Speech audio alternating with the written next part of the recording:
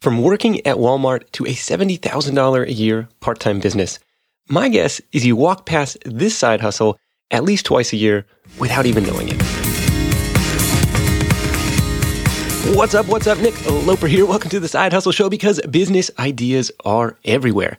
Like I mentioned a second ago, you probably walk past this business at least twice a year without even thinking about it. That was definitely the case for me until Side Hustle Show listener Larry McGee reached out with a story about his aquarium maintenance business, which started as a lunch break side hustle with a friend while they were both working at Walmart. Now, it helped that Larry was interested in aquariums as a hobby, but over the years, he's built this thing to dozens of predictable retainer accounts, many of them in dental offices. That's where the 2 times a year thing comes in. And all told, he's been able to earn $70,000 a year working an average of 15 hours a week. Use this episode as some food for thought, or maybe some fish food for thought, as to what type of local service business could be right under your nose and how you might begin to reach those customers. Notes and links for this one, along with the full text summary with all of Larry's top tips from the call, are at sidehustlenation.com/Larry.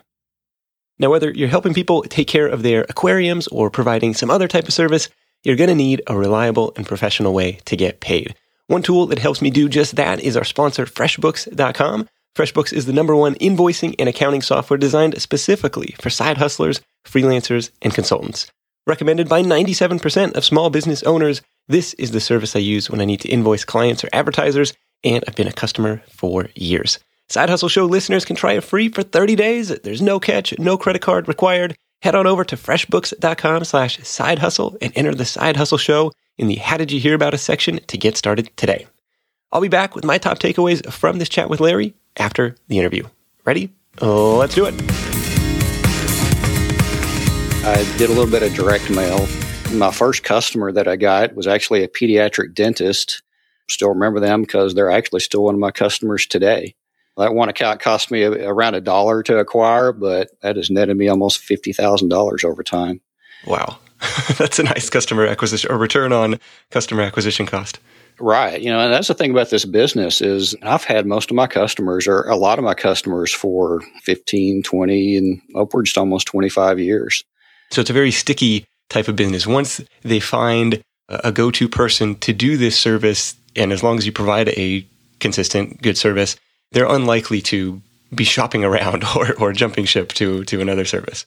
Right. And that's the thing. Customer service, if you take care of your customer, managers of a business, they're busy. They don't want to just have to stop and go find somebody else to take care of an aquarium. So pricing is not that critical. I think if you just offer a good customer service, they're going to appreciate that and just keep you and just not have to worry about it. Have you found that when you're doing the marketing, or in this direct mail example, were they previously doing it themselves? I'm curious, like, who you're replacing. I mean, obviously they got the tank, they got to clean it out. Until you come around, somebody is doing that work. The majority of my business, I will say, is new business. I mean, that's what I try to do, is to just create new accounts. Occasionally, you might run into somewhere that they already have an aquarium. Then it's pretty easy to get into that. If they're doing the work themselves. And a matter of fact, that was my first client, is they had an aquarium already. And I think that the dentist's wife was doing it. So I think she was ready to give that up. So that's some aspects. There might be someone else who's taking care of it. I don't actively go after my competitors and take their business. Do you remember what that direct mail said? Was this like a postcard? Was this a written letter like, "Hey, I'm Larry, I'd love to clean your aquarium"? How did you even know they had an aquarium? Did you go in there first? No, actually, I didn't know. I think back then I had bought some software that was like a mailing list or something like that, and just made a list of dentists in the area. Fortunately, now you've got Google. So, yeah, I didn't know they had an aquarium. It was just by chance that they had one. You may know the answer to this, because now that we're talking about it, it is always like the dentist's office and the orthodontist. Was there some study 30, 40 years ago that said like fish are calming to people getting their fillings done or something? Actually, there are some studies. They were done 20 some odd years ago, I guess you could say. A couple of different ones. One talks about how aquariums lower stress levels of people in waiting rooms. And I've actually just come across another one that talks about Alzheimer's patients in like assisted living centers and nursing homes, how aquariums can actually calm them a little bit. So I just did a direct mail a couple of weeks ago, and I printed off this article and put it into this because I marketed to some assisted living centers just to give them some ideas of, this is a legitimate business and there's some science behind it. Okay, that's interesting. So there's your piece of trivia for the call is that, the fish tanks can calm some anxiety and get things going there. What was it like when you turn up? So this guy reads your letter. He says, yeah, this is a service that we want to hire you for. And you show up on that first day. What are you looking at? Well, again, this was a new business. So there's a lot of learning in this over the years of just figuring it out. The first tank that he had, it was a 55-gallon tank, and the fish that he had in there were these enormous Oscars, which I do not recommend those in tanks now because they just create a lot of mess. So it was just a learning experience. Now I'm kind of picturing that, dentist waiting room size of tank. Like it's not huge. And so do you just come up during regular business hours and pop the top off and do your thing? Like what's the time on site? Like what's a typical site visit look like for you? Right. Of course, it depends on the size of the aquarium, and you're correct. They're usually not that large, 55 to 125 gallons, usually on the average. Most of them I do during business hours, unless if there is a day that they don't see patients, then I do try to come in on those days, but try not to make a mess when I do it. And I do have equipment that I've kind of, built myself and made to help not make a mess. If I'm in a nursing home or something like that, and if I need to stretch a hose out across the floor, I choose not to do that because of, trip hazards or something like that. So I've built some equipment that I can actually carry water back and forth and do some water changes. But it usually doesn't take, on the average, about 45 minutes for an aquarium to do maintenance on it. Sometimes less, sometimes more. It just kind of depends on what it needs. When I go in and check a tank, I just kind of look at it. At first, you can tell if something's not right. Then I do some water testing, and there may be not a need. If I just did a water change last month, I may not need to do one this month. So it just all kind of varies. Okay. Is that the typical setup, like a once a month rotating schedule, and it's about 45 minutes per visit per month? Yeah, that's pretty much the average. Now, there are some aquariums that may be in some high profile areas, such as, nice restaurants. I've got a couple of large ones that's in the lobby of a hospital, children's hospital. So I go in a little more often. Sometimes it's once every 2 weeks or so. Just kind of depends. I mean, this is the face of my business. If it doesn't look good, then I'm not going to get other business. Sure. How did you figure out in the early days how much to charge for this? Early days, we probably just put a number out there to see if people would do it. And as time went on, we would increase the amount a little bit.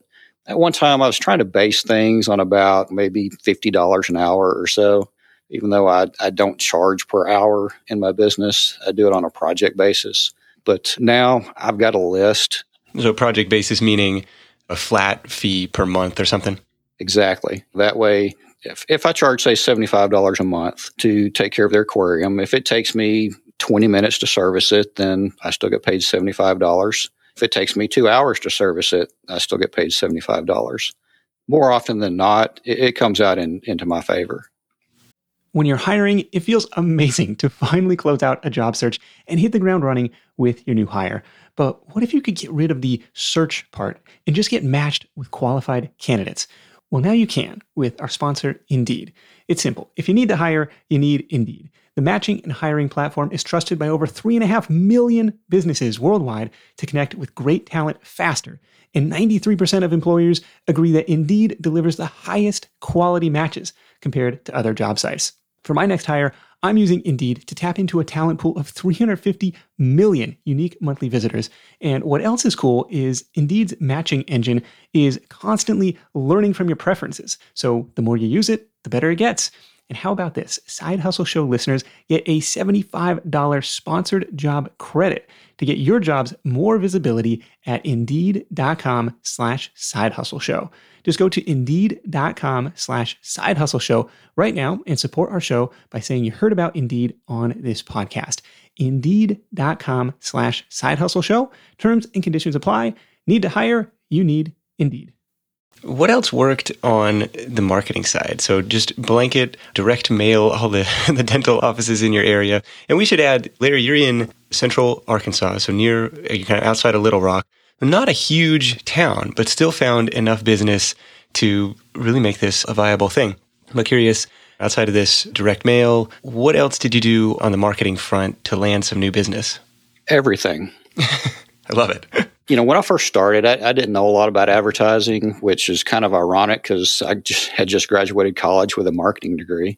But over the years, I've tried a lot of different things, everything direct mail, newspaper ads, yellow page ads, business cards. I've even set up display booths at my state's dental association and hospital association conventions. I did get a little bit of business out of that. Matter of fact, my largest account I got out of that, a hospital, but that's really quite expensive. This business is, I want to say it can be a little hard to market because not everybody is in the market for an aquarium. So I found that it's easier to kind of hit direct, to the customers that I know have been good customers in the past. So that's really who I try to target. Yeah, I mean, I know you have your website set up for the service side of this business too. So if somebody searches like aquarium maintenance Little Rock, are they going to find you? Actually, they will. I rank very high in Google, a lot of times at the first, but don't get a whole lot of website traffic. I mean, there's just really not a whole lot of people out there just searching for this. Sure. It's a very, not a commonly searched term, huh? Right. It's almost where you need to put the idea in front of them. And I've kind of found that you're not going to convince somebody that they need this business. They almost kind of want that on their own to begin with. So you just got to place it out there in front of them and just kind of gently bring them along.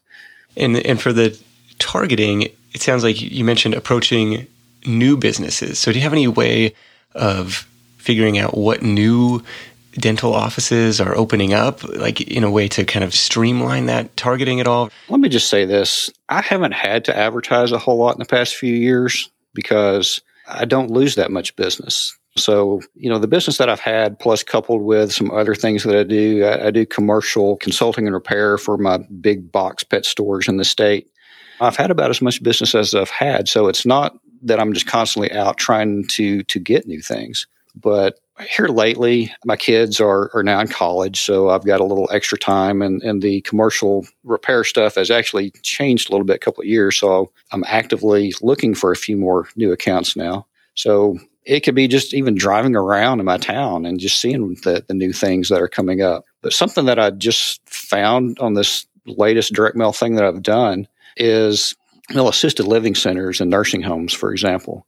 I found a website, the Department of Human Services, that listed every assisted living center, nursing home in my state by county, their address, who the administrators are, their emails, and it's like a gold mine. So here I am. I'm just building my spreadsheet out, and so I've got it broken out, and I've actually mailed my first set, just a couple of weeks ago, and have already got some new business from that. Is there a follow-up plan in place? Like, okay, if I'm going to hit these people 7 times to make a decision, or is it just like, just send it out, wait a few months, we'll see what happens? One thing that I did before I did this is I have some assisted living centers right now. So I went to a couple of the administrators and I just asked them, I said, I'm going to try to get some new business, as some other assisted living centers. What is the least annoying way that somebody can market to you that you'll actually look at it? Both of them told me to send something in the mail in an envelope that they can open. Don't send postcard stuff because they just throw that away. So then I also asked them, okay, well, what about a follow-up call, or what's the next thing? And so, yeah, you can call, but you could also send an email too. I was like, really? I thought sending an email was just spamming and didn't like that.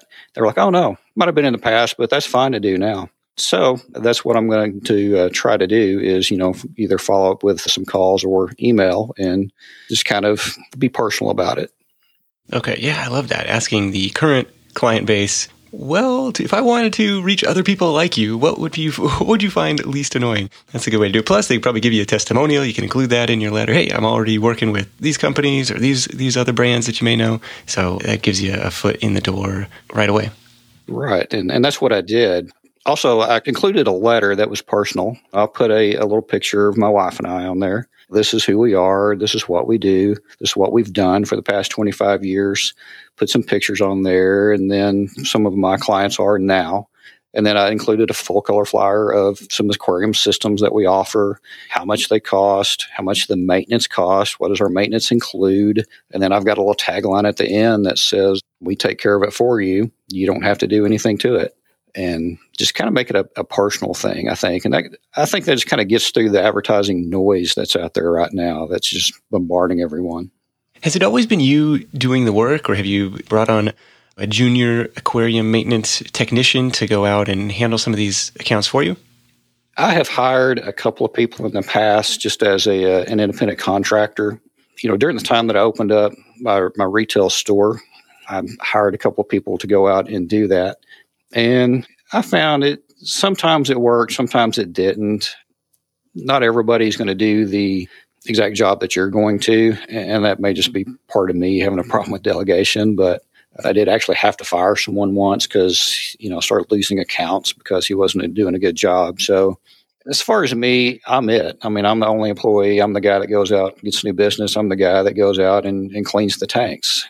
Yeah, and it's worked out really well. You built a nice, pretty substantial business up here, working what sounds like on a pretty part-time basis. So when you're going out to do these, is this a couple of days a week that you stack up, all your appointments in a certain part of town? I'm curious, like the delivery mechanism, if somebody were to do this on the side from their day job. Yeah, I mean, the way that I do it, I schedule out per month what I'm going to do, and, it doesn't change a whole lot. Then I'd schedule per week what I want to get done. And then I'll figure out which days that I want to work during the week. Sometimes it's a couple of days. Last week it was one day. Next week it'll probably be 5 days. It just depends on what's going on. But yeah, I try to get as many as I can in one day. And I know how many tanks I can do in a day. I want to typically 8 to 10. And then, I will go do that. Yeah, there's a batch processing element to this. Tell me about the point at which you were comfortable saying, okay, this is going to be a full-time thing for me, or at least this is going to be my sole source of income. When I first started this business or first acquired it, I really didn't know the potential of this business, and I really didn't put my focus on it. I had been in retail for a while, and my goal was to open my own retail store. I wanted to open a pet store. So I focused on that for a few years, and actually that came about in about 2001. My thought was, man, that's unlimited potential. Just I could open a chain or whatever. But, and I opened up and did pretty well at first, and sales kind of started plateauing, and the stress of living an hour away from it and having to drive that every day, being away from my family, working weekends, sales just really not doing what I wanted them to do. And then coupled with rent was absolutely killing me. I was paying $2,000 a month in rent and having to sell $10,000 worth of fish a month just to pay the rent. So it finally just all caught up with me and determined that, retail is not where I wanted to be. And I ended up having the chance to get out of my lease a little early. I really just wanted to do aquarium maintenance and focus on that. And finally, my wife told me, she said, if that's what you want to do, just do it. And at that point in time, we didn't have enough of business to call it a full-time business. But by the time I got my store closed down within the next 3 or 4 months, my customers heard what I was doing. So they were like, oh, hey, come clean my aquarium. So when we closed, it was just purely circumstantial that we went full-time in it. I probably would not have made that decision if I knew that was the income and that was it. But we were able to get it built up enough to be able to live on after that. Do you do any residential stuff, or is it all kind of these commercial office building type of clients? I have a few residential. My niche is kind of a freshwater commercial, just because that's what I want to do. That's kind of where the lower stress levels are. But I do have a few residentials. Usually they are very wealthy, and I'm able to get into their house during the daytime or whenever I want to. Okay. Let me tell you about one of my customers that I have. She's a very wealthy business owner. She's got a couple of aquariums in her house, and she pays me every week to come out and check her babies, which, I told her it's not necessary. I don't have to come out every week. They're going to be fine, but she wants me to come do it anyway. She's got, like I say, a couple of aquariums. One of them she has on her kitchen counter, and it's a little 15-gallon tank. And inside of it, we used to have a freshwater eel whose name was Ed. Okay, Ed the eel. Ed the eel. So Ed was her favorite, and he was always the center of attention at her dinner parties and get-togethers, and he was there for several years. But, when we lost Ed one winter, we had an ice storm, and the power went out, and the temperature of the tank dropped too low, and he passed. So we had to get another eel and put in there, and she named him Larry after me. Oh, okay. So now we have Larry the eel. And she said that was an honor to have something named after you in her house. So, okay, we'll go with that. How did you end up connecting with Larry's owner? She just came into my store one day. And again, this has been about 16, 17 years ago. She just wanted an aquarium and just came in and asked for one. It's little tanks like this that I think I added this up not long ago. I think she has paid me probably $60,000 over the years just to come check on her babies. Yeah, it's an interesting one because it's, once you kind of know what you're doing and you can kind of get efficient at it and you build these really long-term relationships where it's on a weekly, monthly retainer type of thing where it's like, okay, they're just going to keep you around for years in your case. These customers have been around, some of them since the very beginning. Right. And they become like family. This lady, she's buys my kids graduation gifts, wedding gifts. I know a lot of things about a lot of my customers. It's pretty neat.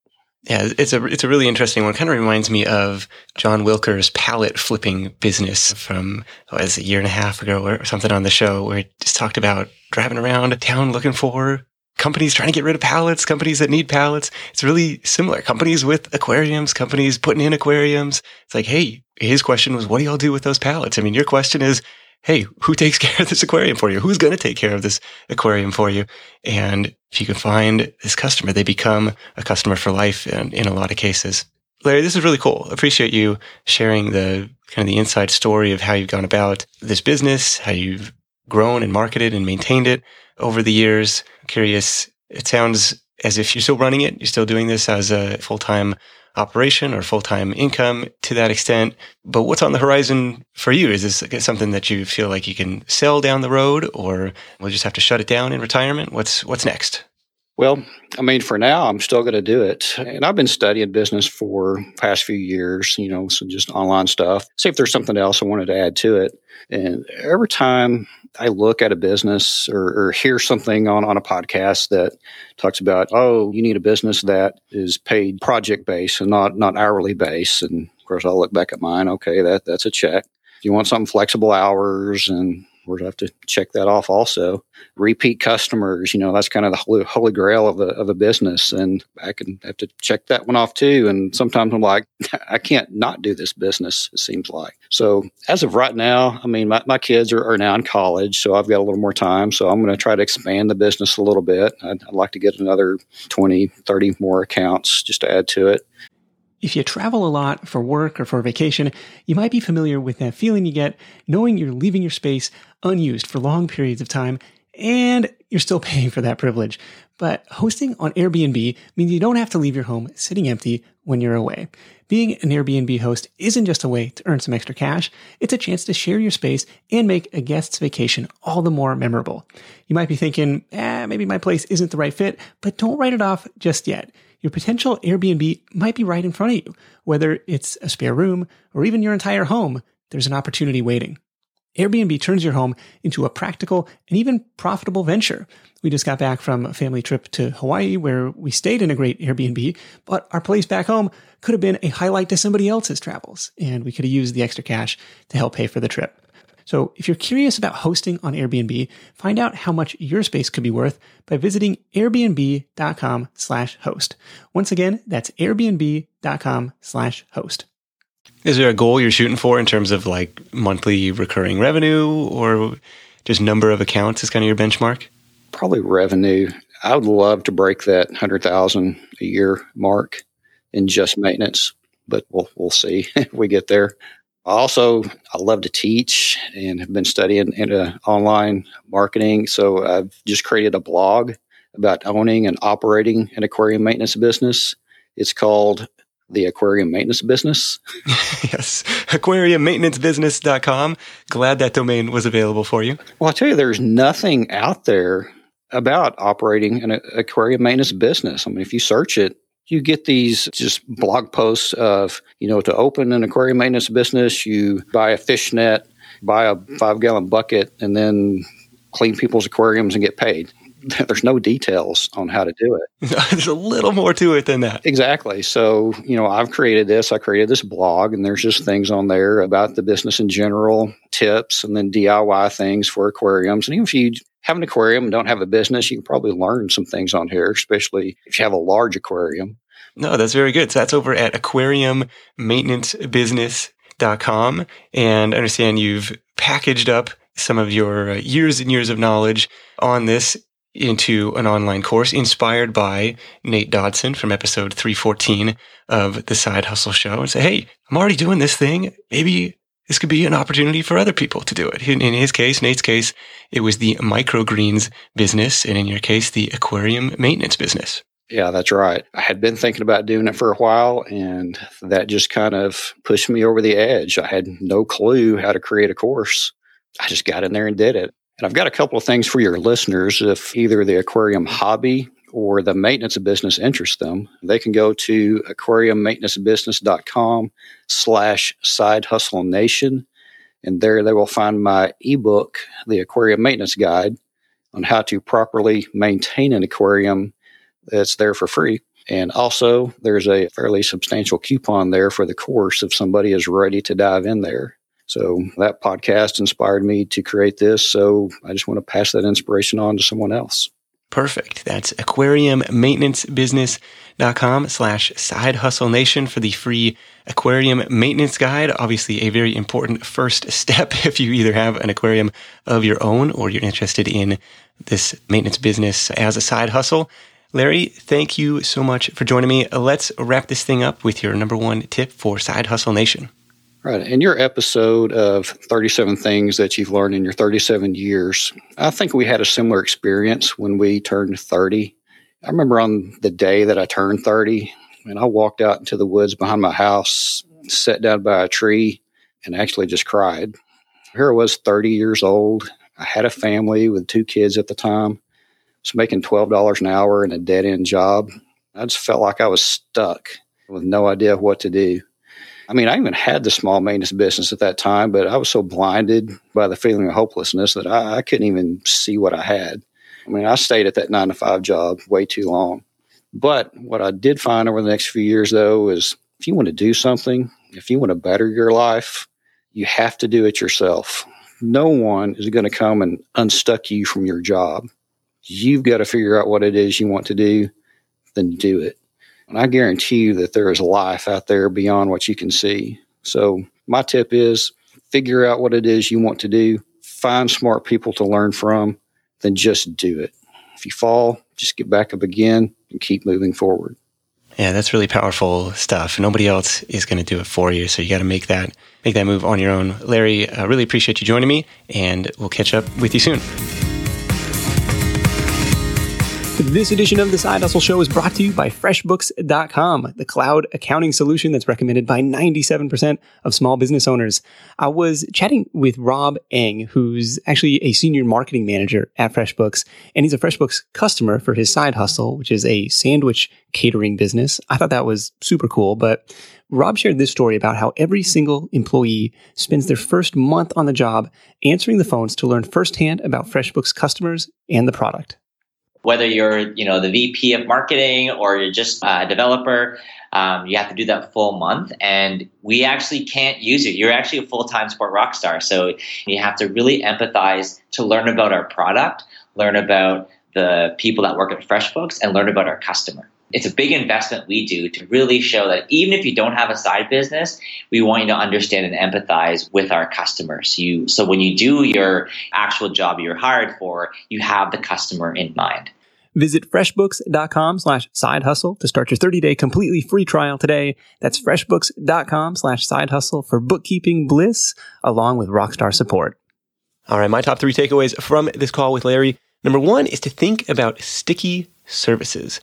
Larry's stories of working with the same customers for years and even decades got me thinking about the idea of, quote, sticky services. These are things that customers need help with today, they're going to need help with next month, and they're going to need help with next year. This could be stuff like writing content for a blog. It could be a house cleaning service, a lawn mowing service, a social media marketing service, a shear sharpening service. Look at these ongoing needs that might be helpful / valuable / necessary, but maybe not core to the operation of the business. Those are the areas I think are most ripe for an outside service provider like you to come in with a no-brainer retainer. And I'll contrast that with most of the service work that I've done, which has been mostly these one-and-done projects. Like, my team and I will paint your house. Great. That customer probably isn't going to paint again for another 10 years. I'll proofread your book. Great. That author might not write another book ever. So that's takeaway number 1, to think about these sticky services. Takeaway number 2 is, can one customer turn into 2? I liked Larry's personal outreach, his direct mail approach to landing new business. But what I think was even more powerful than that was turning to his existing client base to help him grow. And this works for a couple reasons. First, his customers, the dental offices or assisted living centers, as just a couple examples, they probably know other dentists or owners of other assisted living centers. That's a potential warm introduction or a foot in the door. And second, it's an introduction they're happy and willing to make because Larry's service isn't necessarily a competitive edge for them. Remember, it's not core to their operation, so it can be a friendly referral. And of course, there's all sorts of things you can do to incentivize that type of word of mouth, but think about how you might be able to turn one customer into 2. That was takeaway number 2 for me. Takeaway number 3 was scale or not, your choice and your way. I see some parallels between the aquarium maintenance business and some other local services we've talked about. Most recently, the junk hauling business with Brian Scudamore from 1-800-GOT-JUNK. And by that, I mean there are a ton of these local, small, mom and pop style operations like Larry's, but there aren't many well-known regional or national players. Aquarium maintenance, like most other local services, is still really fragmented. That means there's an opportunity, if you're thinking beyond the side hustle, to become that well-known regional or national player.